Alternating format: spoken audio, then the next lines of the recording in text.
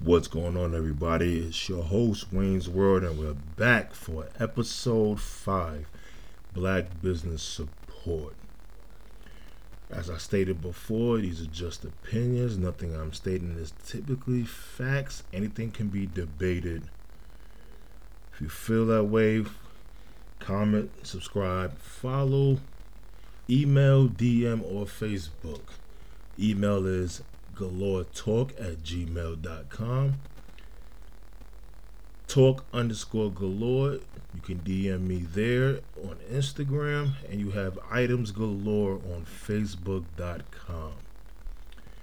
Before I begin, I'd like to give a quick shout out to B-Bay's Professional African Hair Braiding Shop. That's B-Bay's Professional African Hair Braiding Shop. That's on 453 West Main Street in Waterbury, Connecticut. So if you reside in Connecticut or if you're directly living in Waterbury, 453 West Main Street, Waterbury, Connecticut.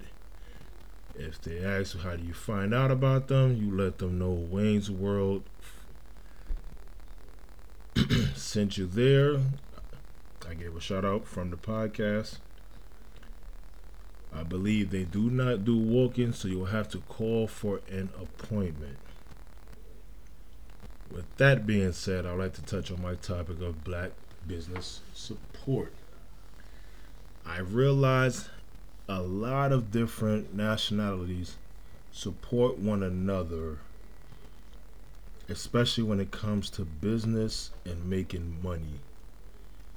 There's none too many really challenging or trying to jump ahead of the other. They all seem to work together.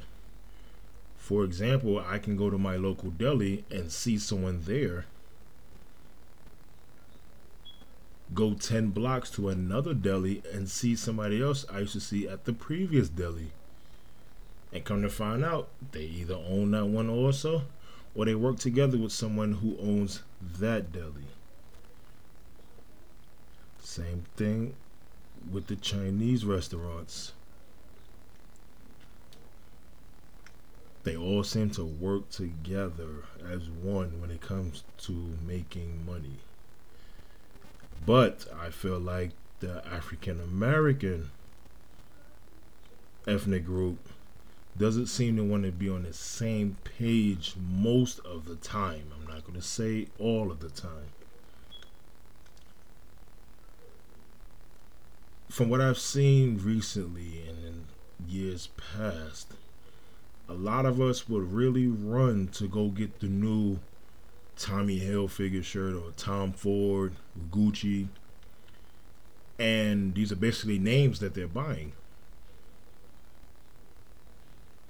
And the price of a t-shirt can cost almost $500.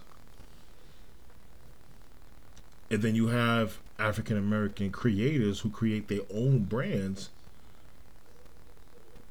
so that they can be as big as some of these other ethnic groups' brands, and they may charge maybe $100 for a shirt.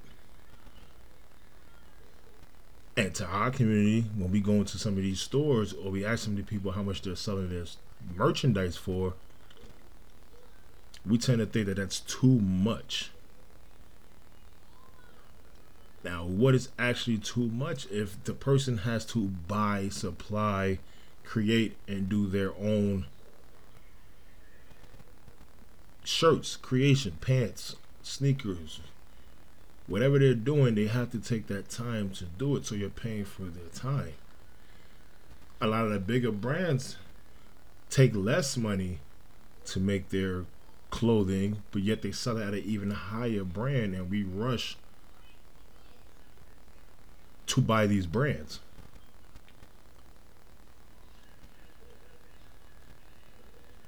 Our community doesn't seem to want to help the other build more wealth that we can either put back into our own communities or give back to our children to create this generational wealth, that we need to be pursuing. Because when it comes to wealth, our community seems to be in last place running this race.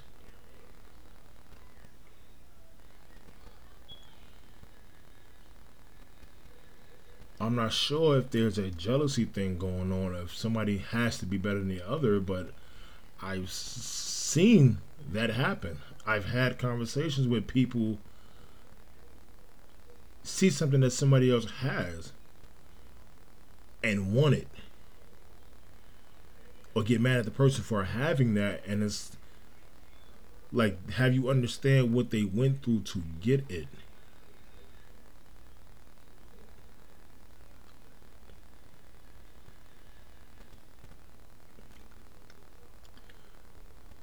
Let's just say, okay,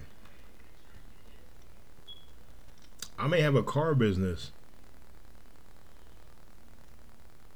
that I might need help also trying to run.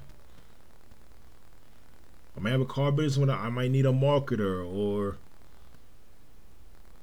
someone working sales for me, or somebody to give me different slogans, or whatever the case may be.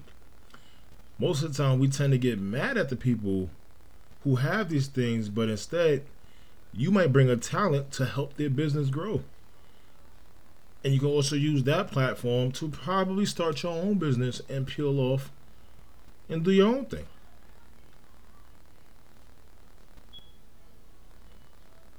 I just feel like in order for us to reach the pedestal and the totem that we should be on, at least as a community, because everywhere we turn, everybody else is putting stores where we live, but we're not putting stores where they live. And the fact that they are more consumers from our end than they are consumers, it kind of makes us an easy target for them to take the money from us that we earn and get, instead of putting it into each other and growing our own businesses within our own neighborhoods, where we don't have to go outside to help others build their generational wealth, but we're not helping our own build that same general wealth.